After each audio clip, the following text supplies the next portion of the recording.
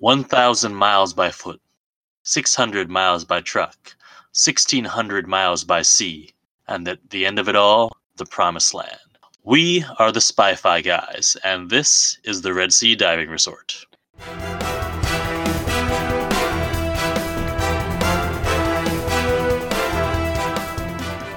All right, so we are back. I'm Christian.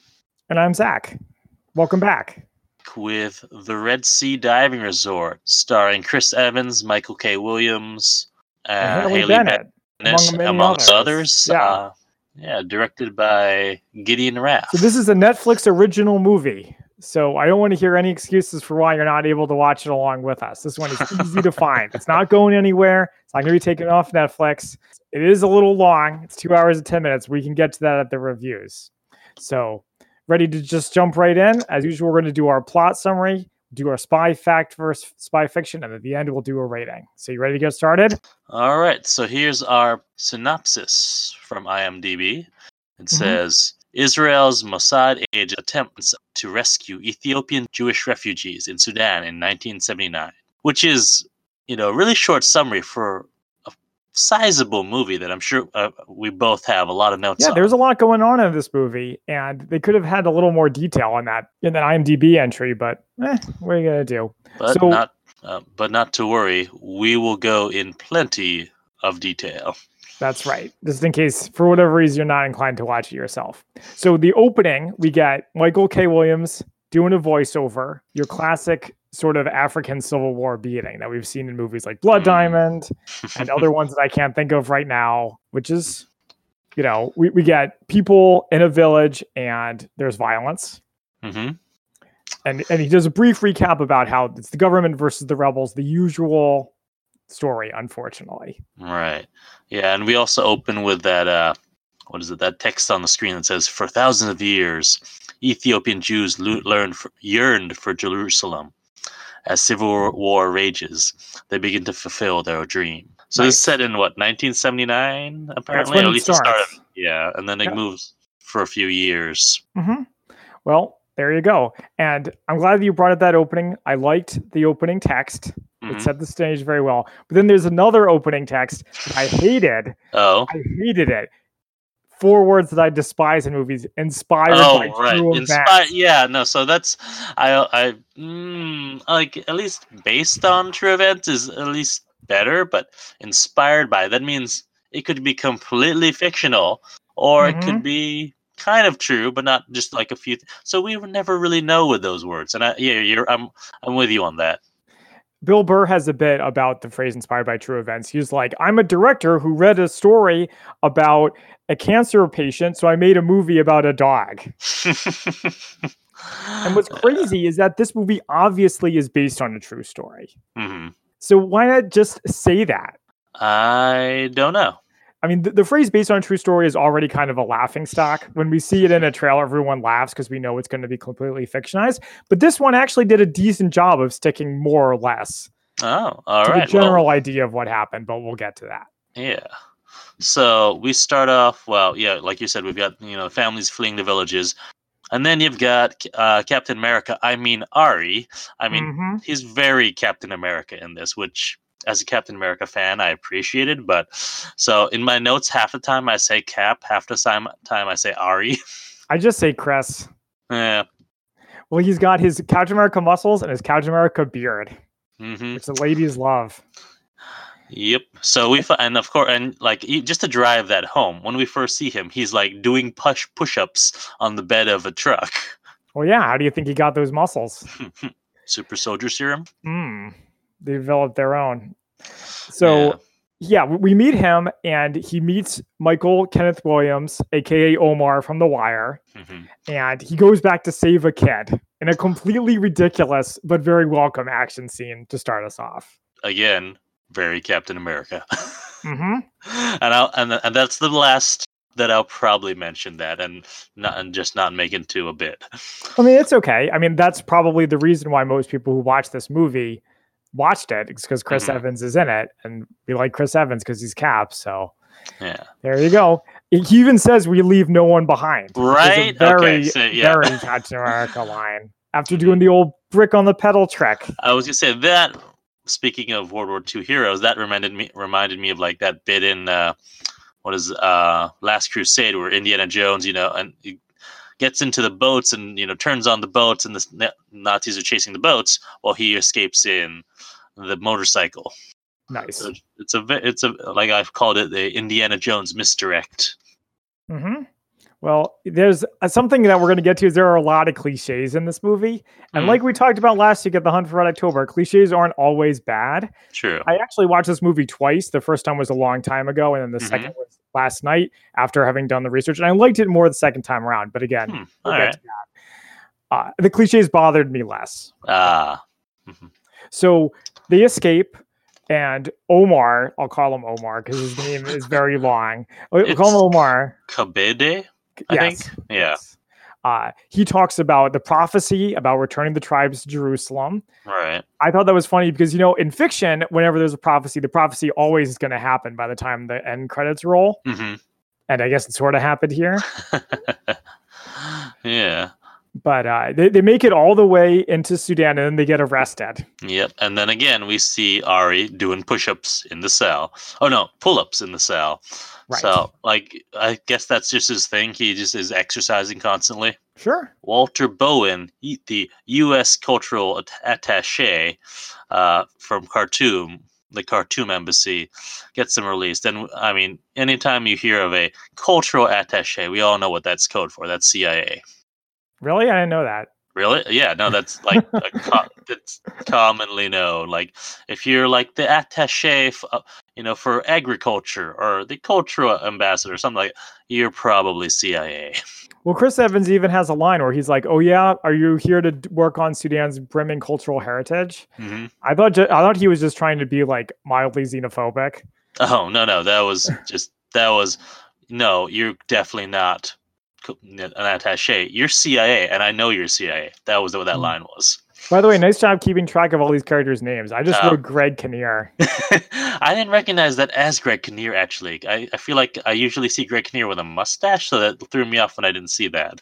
Well, the only other movie I've seen him in that I can remember right now, the one I bring up on my other podcast, Tuesday Night Gaming, shameless plug, is Mystery Men. He doesn't have a mustache in that. Okay. So Greg Kinnear gets them out. It's revealed that they're pretending to be anthropology students. Yeah, and they get sent back home. So they're called back to Israel, and the other guy who was with Ari, Sammy, who's like a doctor of some sort, says, I'm out. I can't do this anymore, and can't take the pressure. Which is like, it's sort of like, is it supposed to be an emotional moment? Like, we don't even know who this guy is. I don't think we even know what his name is until Chris Evans goes, Sammy, as he drives away. Yeah, no, I didn't know his name until that point either. So, yeah, I don't know what they were trying to play out there. I think they were trying to go for a trope that just didn't work there. But, so we see, rather than trying to go home, Ari goes to Mossad HQ, and there's Ben Kingsley as his boss. Right. Ethan. Yes. And another extremely cliche scene where he does the thing where he's like, you're a loose cannon. You're going to get somebody killed. You're off the force. Hand in your badge and gun. That's effectively what happens in this scene. Yeah. Except he doesn't get fired. Well, he does get fired. He just refuses to accept that he was fired. Yeah. Right. And we find out that his wife, Sarah, left him and took their daughter to her parents. Right. And I think I may have picked up a mistake here, by the way. Oh. So Ben Kingsley says, how is Sarah? Chris says, she left me. Then he gets home, plays the answering machine with her leaving him. So how did he know? Maybe he just successfully and correctly guessed that she was about to leave him. I think that she left him, and then, but when he got said that they were breaking up, but that he didn't know if he'd actually find her at home when she was there. But who knows? I'll let it slide. This isn't the tightest script in the world. One last thing about this scene with Ben Kingsley is he says that the prime minister is driving the operation to extract Ethiopian Jews. So we get a brief montage, and then Chris comes up with this brilliant idea. Yes, while he's using some ancient technology, a microfiche reader. Have you ever used one of these things? Yeah, I have. It was a long time ago, but I did use it at a library once. Exactly. That's where I used one as well. So, when I had to do research projects back in like middle school, I had to get the microfilm or microfiche. Yeah, I like it. It feels like you're really going into the past, as opposed to just looking something up on a computer. Right. Back in my day, it really did work, or whatever. So he comes up with this idea. He does another cliche thing where he goes up to Ben Kingsley's house in the middle of the night. But whatever. But there's a funny line when he gets to Mossad HQ the next day where a guy says, "Didn't we fire him?" And Ben Kingsley says twice. Twice. Yep. I like that. And so the plan, we hear the plan in bits. So we first hear that the only way to get substantial numbers out is by the sea.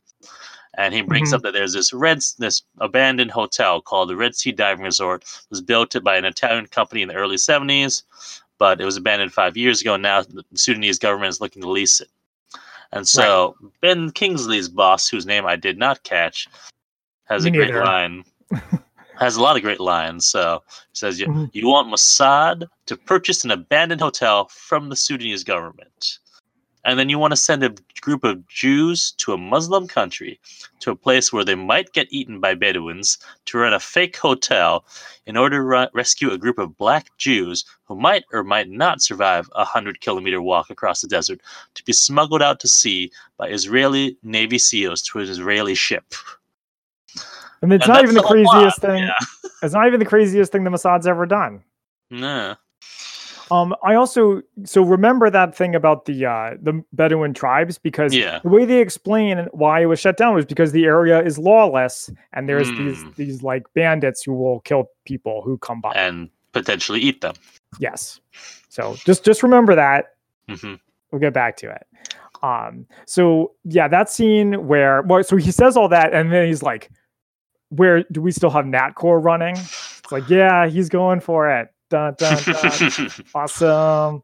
I'm again, it's a cliche, but I like that too. Yeah, I know that was like it was it's a cliche of explain all this ridiculous plan. Like, he explains the plan and he's like, so let me get this straight. You want to do all of this? All right, we're in. Yeah, and he's like, let's make it happen. So I like that. Then we get a scene with Ari and his daughter, where he's sort of explaining how there are Ethiopian Jews, which is all the way back to the Queen of Sheba, which when I heard about it, I didn't really know anything about Ethiopian Jews, but when I heard about it, and then I heard that, that makes a lot of sense. It's a prominent theory. Yeah. Is that they are descended from the son of the Queen of Sheba who smuggled the Ark of the Covenant back with him. Right. His father is King Solomon. Other people have suggested they ended up fleeing there after fleeing a civil war in ancient Israel, or fled into exile after the destruction of the temple in 586 BC. Oh, wow. However they got there, they've been there. They're there. Yeah, for a while. All right, so next we have another, again, kind of a trope, but it's the I'm gathering a team together scene. So we start off, and he gathers Rachel, who is working. So I'm not sure if she's just undercover as a Pan Am stewardess, or if she's actually a Pan Am stewardess at this point. Well, so she first of all beats up a pilot. Right, yeah, who's trying to assault her. Right. And then says something about a PLO accountant. So it sounds like she's undercover then. Yeah. Okay. I really like this montage. It's like the Seven Samurai. It's also like the Blues Brothers getting the band back together. Or even like, when they started gathering all the Nick Fury starts gathering all the Avengers. Yeah. But he'd been doing that for a few movies before. That's true. But that whole getting them all together onto the helicarrier. But anyways, let's see. So the only other character that I have like a note on for getting the band together, because quite frankly, these characters aren't really that memorable, especially all the men. But one of them was the doctor who he calls Stumpy because he's lost 2 fingers. Okay, so that I never noticed that he lost those 2 fingers until that scene later in the movie. Like, I just didn't pick up on it for some reason. I didn't notice it at all until I watched it for a second time. And then he calls him Stumpy, and then you see a shot of the hand. Wow. Yeah. I know. It's a little cold-blooded. It's quite. So, let's just run through the other people who he gathers together. So, he gets Sammy. He also goes to get Jake, who's an expert diver, and you've got Max, who's an assassin. Right. And so they all get recruited, and there's a scene, another trope scene where they're practicing their cover identities and talking. All right, what's your name? Where are you born? What's your parents' names? Where do you go to high school? All that sort of stuff. Yep. And, which reminded me of a scene in Argo, which actually this movie kind of reminds me a lot of Argo in a few ways. I could see that. But there's a scene, where Ben Affleck's doing the exact same thing with the Canadian guest house residents in Argo. Yeah, Chris Evans pushes them. He's like, "You hesitate, you're dead." It's like, I'm sorry. We've all been through security. Everyone hesitates when they get asked their address. Chill out. I also liked in that part, the part where one of them doesn't speak a second language, so he's from Malta. No one knows right. Malta speak. And then Ben Kingsley goes back. He repeats what he said before about a loose cannon. He says, "You're all too reckless." Right. And he says, this could be the tagline, is that you guys will have no backup, no exfil, no guns. Mm-hmm. So they've got to do this all without any of those things. So they fly over, they get to passport control in Sudan, and the first person to go through, Jake, gets stopped, and they take him for additional screening. But everyone else gets through, so they're just sort of like, all right, what do we do? Or do we leave him? Yeah. Just keep moving. And finally he gets out, and we find that they just wanted a bribe from him, basically. I'm surprised he was the only one. I mean, being you saw the line of people, they were all very visibly white and therefore not from Sudan, most likely. Feels like they would have been targeted for additional ringing out. Yeah, and so as they're leaving the airport, they run again into what was his name? Well, not Ben Kingsley. Greg Kinnear? Greg Kinnear's character, who apparently just hangs around the airport. Yeah, I just call him U.S. Embassy official. Okay, that's fine. And strongly hints that he's sort of onto them, and that trying to find out what they're doing in the country. Well, he seemed to already sort of figure that something was up with Chris Evans the first time he got him out of prison, and then seeing him again only, probably a couple of months later. Yeah. Could have at least worn some sunglasses or something. Cut his hair. So they go and they meet, I don't know his name, a higher up official in the government. And in order to negotiate the purchase, or the leasing rather, of the Red Sea Diving Resort, Chris Evans shows that he knows how to speak the local language, which is bribery. And the only other sort of note I have here is that this is another cliche, or maybe it's a trope, but there seems to be this thing where you meet a tough guy, and the tough guy, the hero meets a tough guy, the tough guy staring him down. And the hero offers him something, or does something unexpected, or tries to please him, and then the guy stares at him some more and then starts laughing, and then everyone relaxes. I think even Jabba the Hutt does it. Or Jedi. Yeah. So everyone starts laughing, and it's like, oh, phew, everything's cool. This movie does it twice. So everyone gets to the resort, and they see that it's in kind of a state of disrepair, and as they're looking around, they find there's a freshly caught fish. There's a paper from that week, so someone's there. And apparently, it looks like there's just people who've just been living in the resort, the abandoned resort, and they take them on as their local staff. And I don't really see what's so surprising about it. I mean, it is a building. You would have expected someone to move in. Maybe not that recently, but still. Yeah. So they move in. I know they got their 70s short shorts. They meet up with Omar again. He's like, many people are dying along the way, so whatever you got to do it fast. Yeah, so they plan their first operation for basically 2 weeks after they get there. There's no dry runs. So as they're all discussing this, a bus comes up the road, and they're not expecting anyone, and it turns out to be a bunch of German tourists who are visiting the resort. And the Sudanese government apparently sent them there as a test to make sure that they were actually running a resort and not, doing anything else. I absolutely love this part. I thought it was hilarious.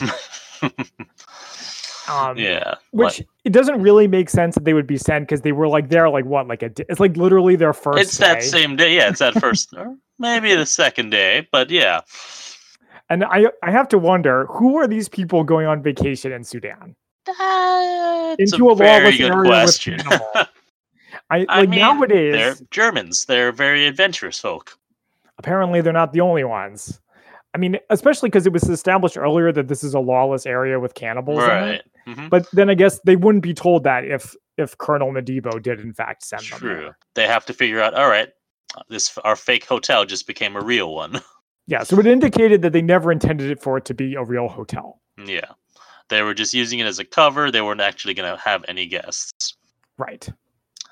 And so because of the unexpected guests, and having to deal with them, they became 2 hours late to their rendezvous. So they had to go to the refugee camp to bring the refugees back to the hotel for pickup. So just a brief explanation. So the refugees walked from Ethiopia into Sudan, where they got put into a refugee camp in Sudan, and then now they're taking them out. Yep. Okay. Yeah, so they go and they get them, put them on the buses that they have, and run into a roadblock. Sammy's, saying, we got to turn back. We can't do this. And Ari's, no, we can't fail on our first operation. And so they're in this whole time they're in radio contact, not just with the Navy SEALs who are off the shore, but also with Mossad HQ. But when this happens, or when they find out that there's a roadblock, they cut radio communication, they turn out the lights, and they just ram right through the checkpoint. Why do you think they cut radio communications? I think, well, first, if they kept demanding, I think just in case they got stopped, so that they wouldn't hear, Mossad asking, "What's going on?" Oh, that makes sense. Yeah, so they ram it, and a guy shoots the heck out of one of the trucks, but they manage to get away. Yep.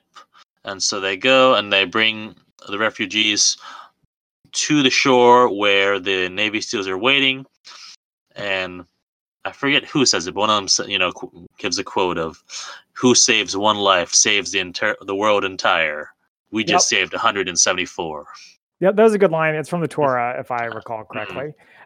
So everything goes smooth on the Navy side. Somebody says we're all just refugees, though I may have missed. That may be later. And then there's a shot of the Ethiopians eating, and the camera's like above them. That's based on a real life photograph that. Oh wow, that's cool. During the end credits.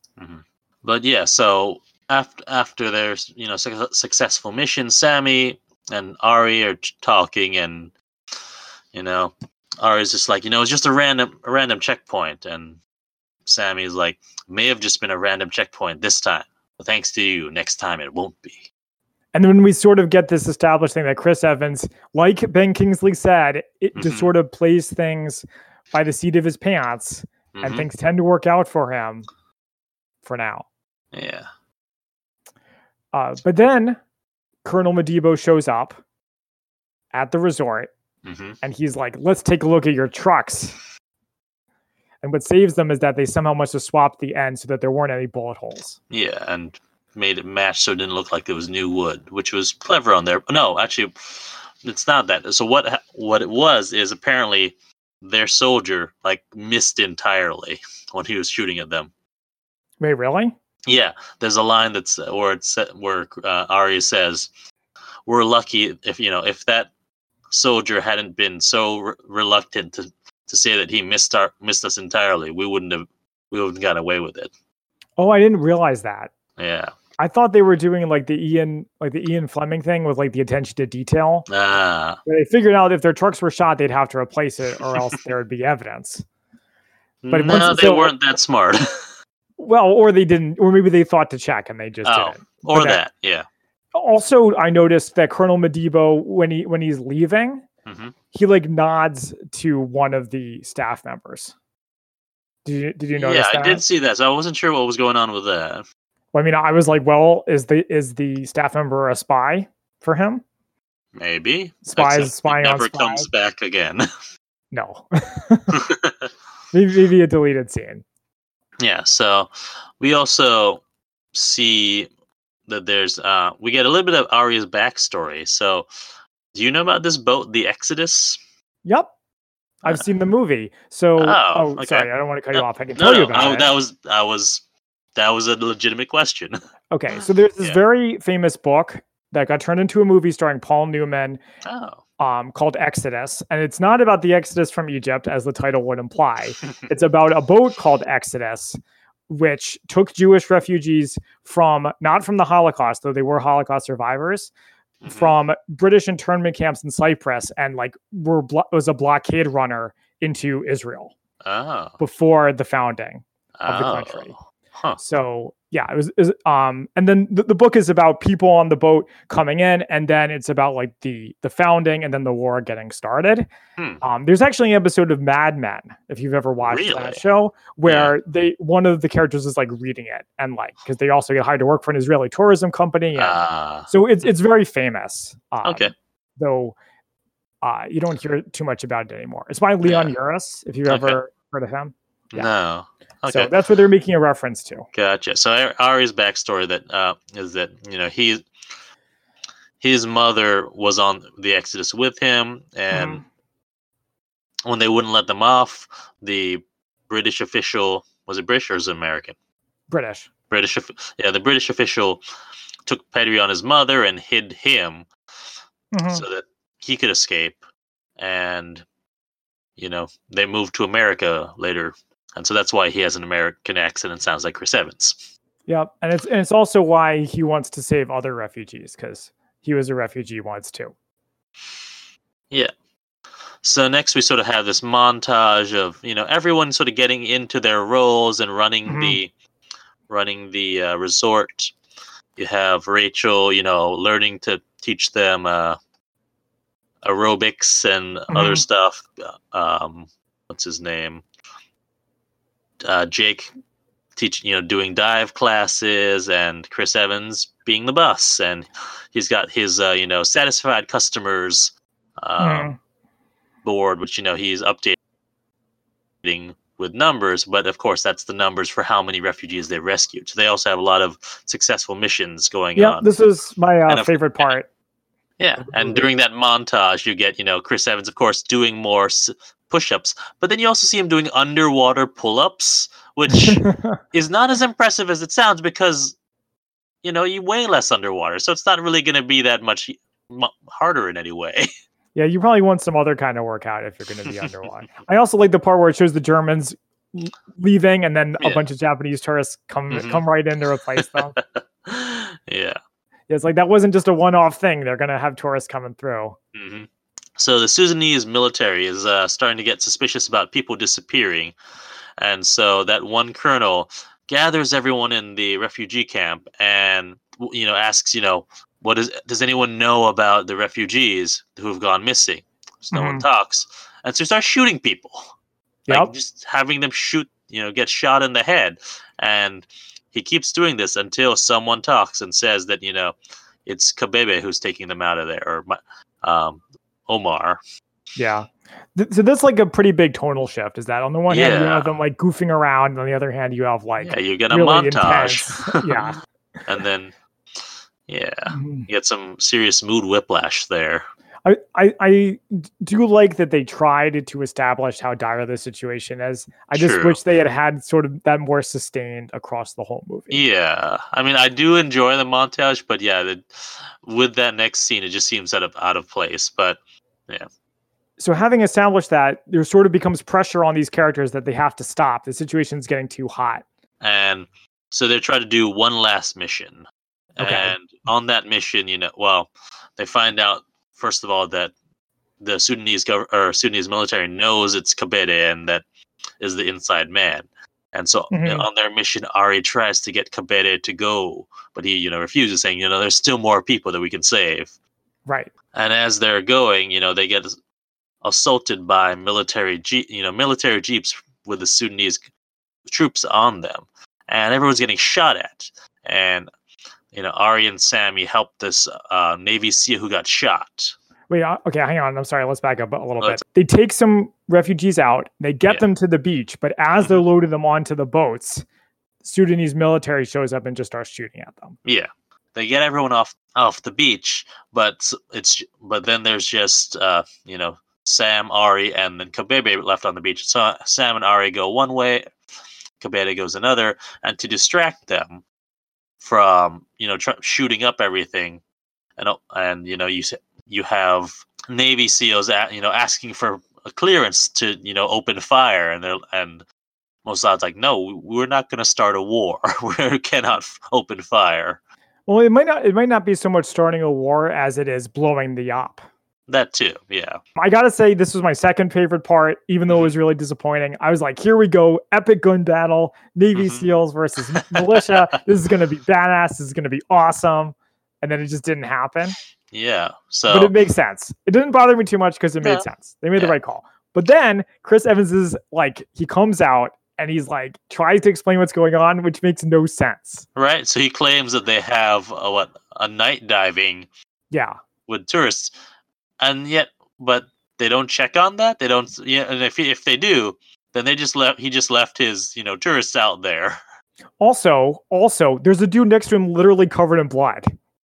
Yeah. So if they were like, "Oh, it's a night dive," so who got shot? Nobody. I got cut on some coral. Yeah. So, but fortunately, the Sudanese don't believe that because that would have been ridiculous. Yeah, and so they get arrested. Mm-hmm. And then there's this confrontation in the jail cell between Chris Evans and Stumpy. Sorry, Stumpy. So Sammy is saying, you can't just make shit up as you go along and hope for the best. And so apparently something happened in Tangiers to Sammy's hand. Yep. And so like we mentioned earlier, I definitely didn't notice that he was missing some fingers until this point. Mm-hmm. Oh. Yeah, well, I gotta say, just for this and just in general, I didn't feel like the character stuff in this movie worked. I don't know about you. I think the only character who we know anything really about is Chris Evans. Mm-hmm. So his stuff I think worked for me, but maybe also just because I'm got some carryover from Cap and others and that sort of stuff in it.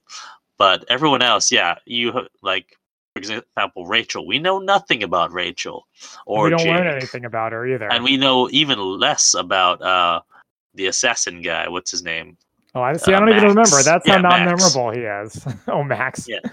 Yeah. So they keep saying that Chris Evans is this guy who has like all this ego and he makes up his goal and he gets people killed, but then it doesn't really pan out that way. I can see that. Like he definitely does. I think that's part of what that first scene with the kid, where he's going after the kid, saving the kid, is supposed to demonstrate, or being reckless other times. I can see that. I mean, it's a trope, but it makes sense. I get it. I would have preferred if his attitude got someone we actually knew about killed. Fair. Instead of just a red shirt. Yeah. Then I think it would have worked. But I don't know. Our listeners' mileage may vary. This might work for you. I'm not going to tell you that you're wrong if it does. Oh yeah. So Rachel goes to see the official in the Sudanese government who sold them the resort, and gets Sammy and Ari released. Yep.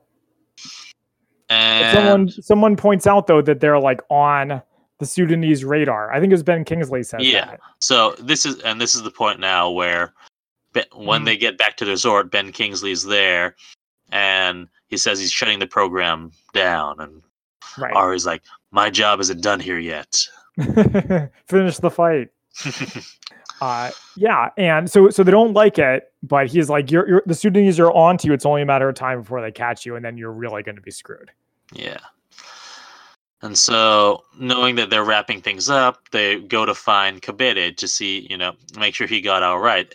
And in the meantime, after he had, escaped from the beach, the colonel had someone follow him back to his house, and so now, and apparently he got stabbed, and yeah, so it's more drama, scary. Yeah, and punctured a lung, but is still alive. Yeah, it's a movie injury, movie wound. But it further establishes that like the ring's closing in. Yeah.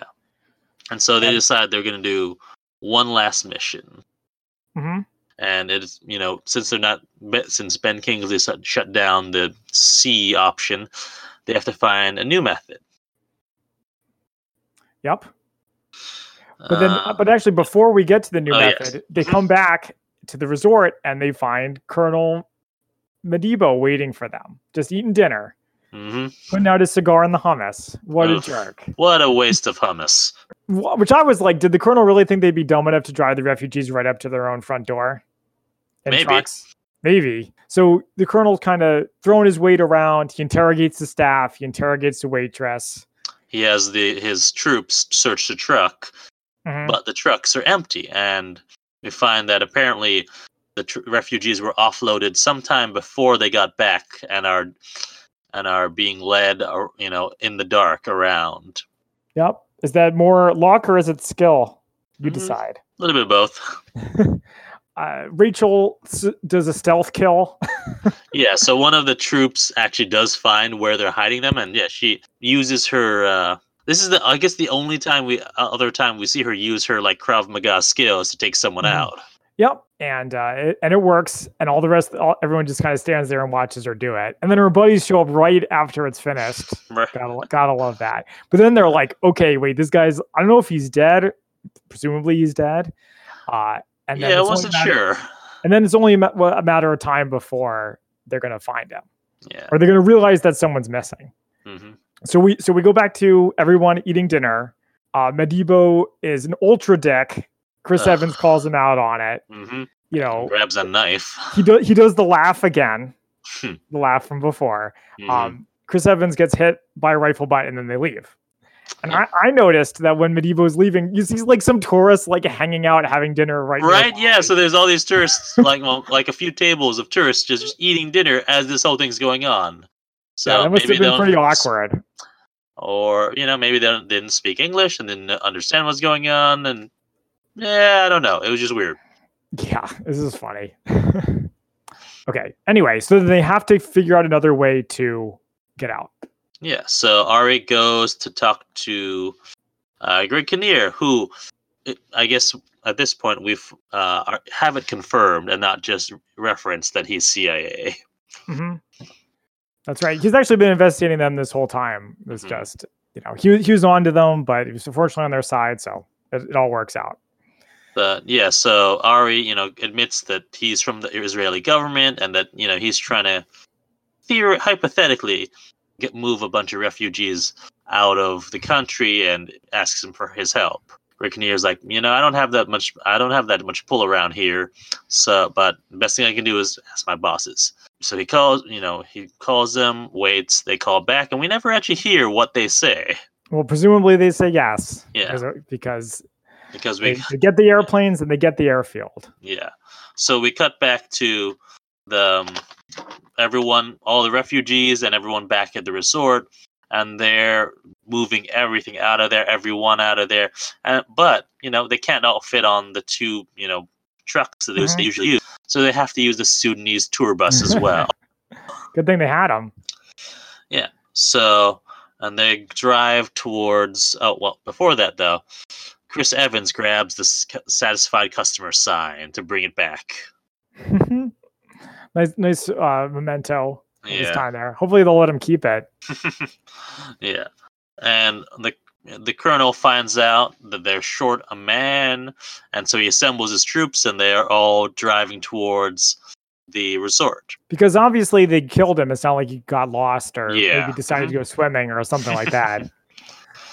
So Ari and everyone else are headed to a old British airfield, and once they get there, they plow through the gates, and once they get there, they start using glow sticks to light up the runway, which I thought was a cool idea.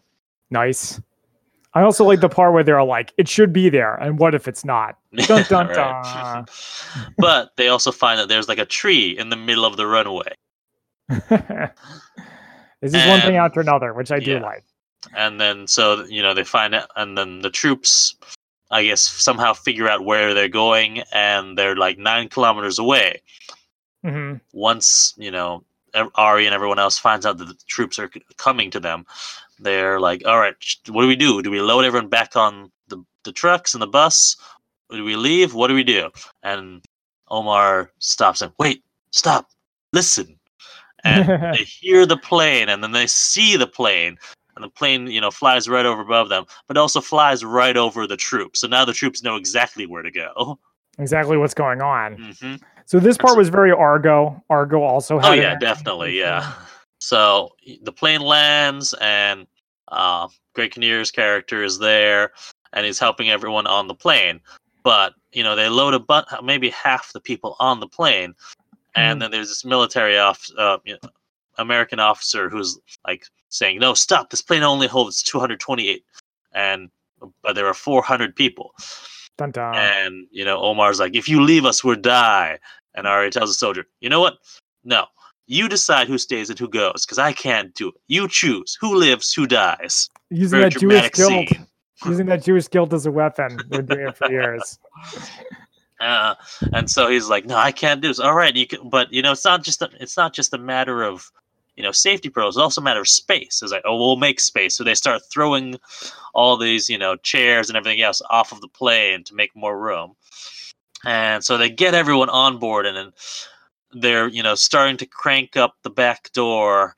And of course, that's exactly when the troops get there, and they start shooting, but no one thankfully gets hit. Again, you miss again. And as they start to take off, and the colonel's like, "I don't care what you have to do, stop that plane."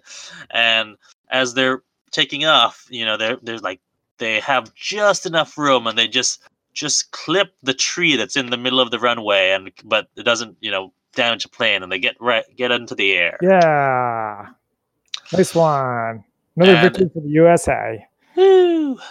And as they're in the plane, and they're sort of taking a sigh of relief, and everyone's like, "Okay, we can breathe now. We actually got there." And Ari opens this letter that he'd gotten earlier from his wife, and it's a drawing from his daughter, who previously, which I guess we didn't really talk about it too much, but his daughter had a drawing and said "My family," and it's just her and her mom. Cliche. Ari has been drawn into the photo with his beard, and everything's gonna be just fine. Yeah. And they get off, and so they land in Israel, and everyone gets off. You have Ben Kingsley there. You have his boss there, who somehow knows Greg Kinnear's character apparently, and like they're shaking hands. Yeah, they probably coordinated on it. Yeah. And then this is my third favorite part, which is where the movie footage turns into real footage of the real people arriving. A trope, but a good one. Yeah. Well, I mean, you know me, I like all of the real life stuff behind this faction. So that totally worked for me. And then at the very end, or did you have anything before the very end? That's it. Yep. So in the very end, we get our political statement, which is that there are, of course, millions of refugees in the world today. Right. I'm not going to comment on that. Okay. So what do we have? So yes, that's the plot. What do we have for spy fact versus spy fiction? Okay, so I have quite a lot of spy fact and spy fiction, but I like it. My sources for this one was the Jewish Virtual Library and a BBC news story by Rafi Berg. So most notably, the name of the resort was actually Aros on the Red Sea, spelled Arous. Oh, Aros was the name of a village nearby. That's less fun. Yeah.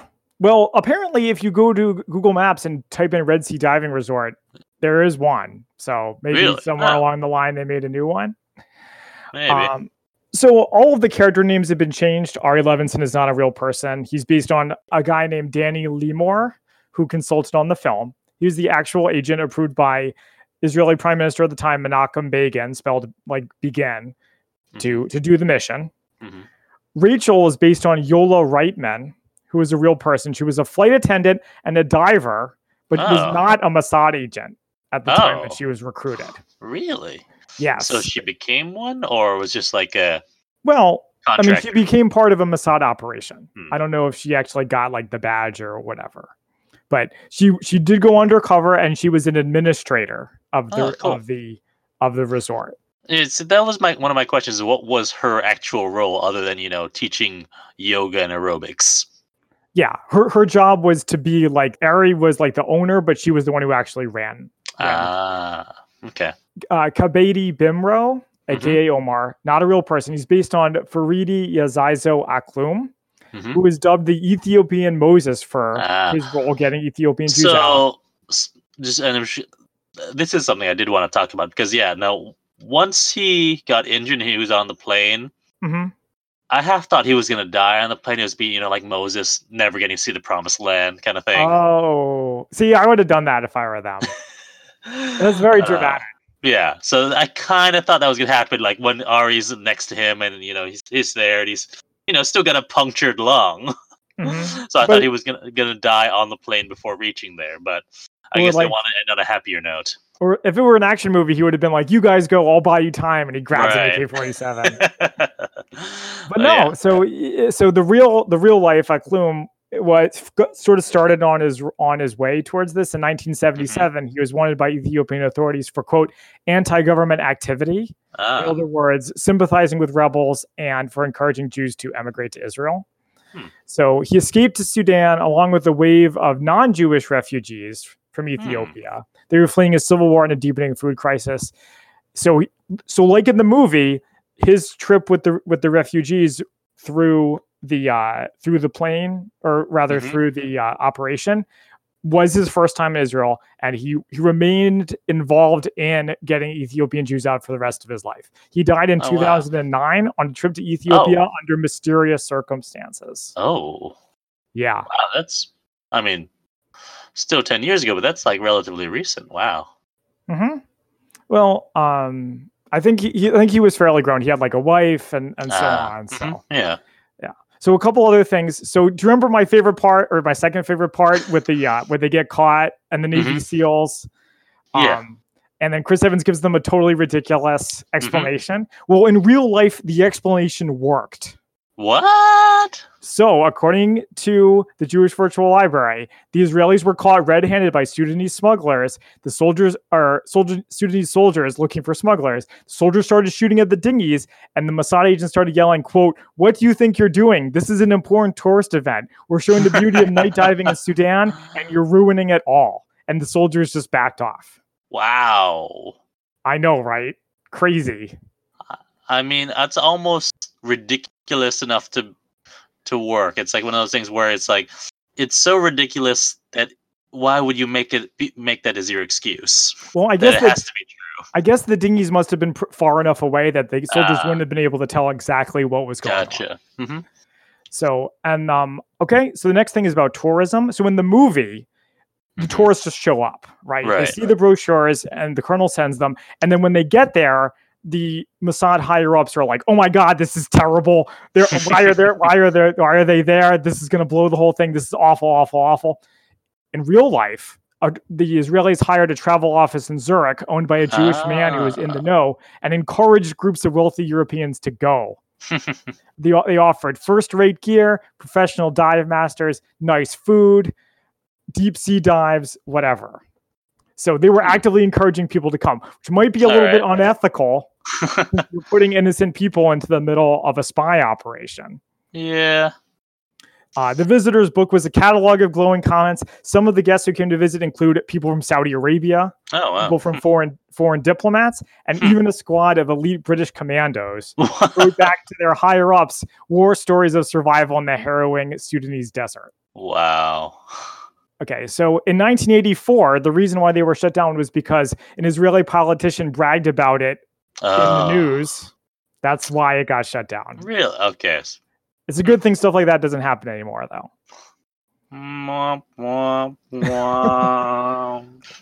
So do you also remember when they ran through the checkpoint? Yeah.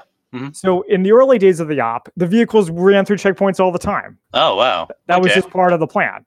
But then they stopped when a guard opened fire at them and missed. Oh. Huh. So the movie was sort of correct. They just sort of moved up the timeline a little bit. Yeah. I also thought that the movie didn't quite capture how difficult it was for the Ethiopians.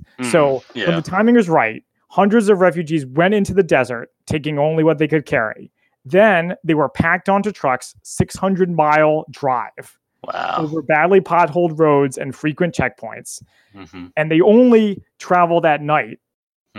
Or, navigating by moonlight. And then when it was during the day, they would stop and hide in a gully all day. Jeez. So it was even before they got to the Red Sea resort. It was already a really difficult journey. Of the 14,000 refugees who attempted to escape to Israel, 1,500 were killed along the way, died in the camps, or were abducted by various actors, never to be seen again. Wow. So like I said, they could have made the stakes a little bit. Yeah. Made it a little bit clearer. So just two more. So in real life, the agents did hire about 15 local Sudanese staff to serve as waiters, chambermaids, and a chef. They even talked about the chef's cooking. And Yola, aka Rachel, said that hiding the secret from the Sudanese staff was the biggest challenge. And she said that she was proud that during the entire 3 years, nobody had an inkling of what was happening around them. Oh, yeah. So the part where Colonel Madibo is talking to the waitress and he's like, "Did you ever see anything?" She probably was telling me the truth when she said she didn't see anything. And then the last bit about the airplanes. So they didn't use American airplanes, according to my sources. Okay. They used Israeli ones. And they switched because naval rescues had become too dangerous. So at one point, when they landed the planes, the Ethiopian Jews had never seen an airplane before. So were freaked out by this huge, loud metal thing. But then when the doors came down, a bunch of Israeli commandos came out with like their giant guns. Of course. Not the smartest move. And some of the Ethiopians just ran away into the night and had to be found again. That would have been a little funny if they'd had that in the movie, but I can see why they didn't do that. Yeah. Okay, so that is all of my spy fact and spy fiction for you. A lot of great research there. Thank you for that. Sure, you're welcome. I mean, I think reading about the real life made me like the movie a little bit more. Yeah.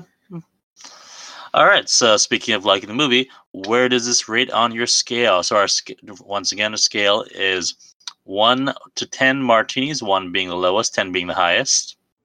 So the first time I saw the movie, I was like, this is full of cliches. It's really kind of slow. The action's sort of disappointing.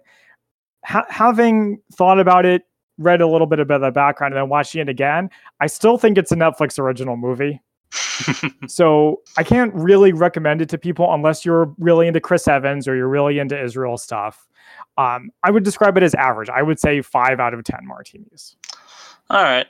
And because I am a Chris Evans fan, I'm going to give that one more. I'm going to go with a solid 6 out of 10 martinis. I mean, which I consider a recommend. Like, if you want to watch something like it, if you are a Chris Evans fan and miss him being Captain America, and you want to watch him being pretty heroic and something else, I'd give it a recommend. Or if you like, you like Israel and Mossad stuff, also recommend. And don't be undersold by the inspired by a true story. It's much closer to real life than it seems. Yeah. So it's not the worst way to kill 2 hours. No. Or 2 hours and however many minutes. So join us next time where we will be reviewing The Spy Who Dumped Me. We're going to be doing this sort of thing where we go, we do a real life or something that's based on a real event and something that's completely fictional. So next week we'll be fairly certain that The Spy Who Dumped Me was not based on any real event. I think it's safe to say that. And at least right now it's on Hulu as well as other streaming services. So see if you can find it that way. Thanks for joining us. And I've been Christian. And I've been Zach. And this is the Spy-Fi Guys, signing off.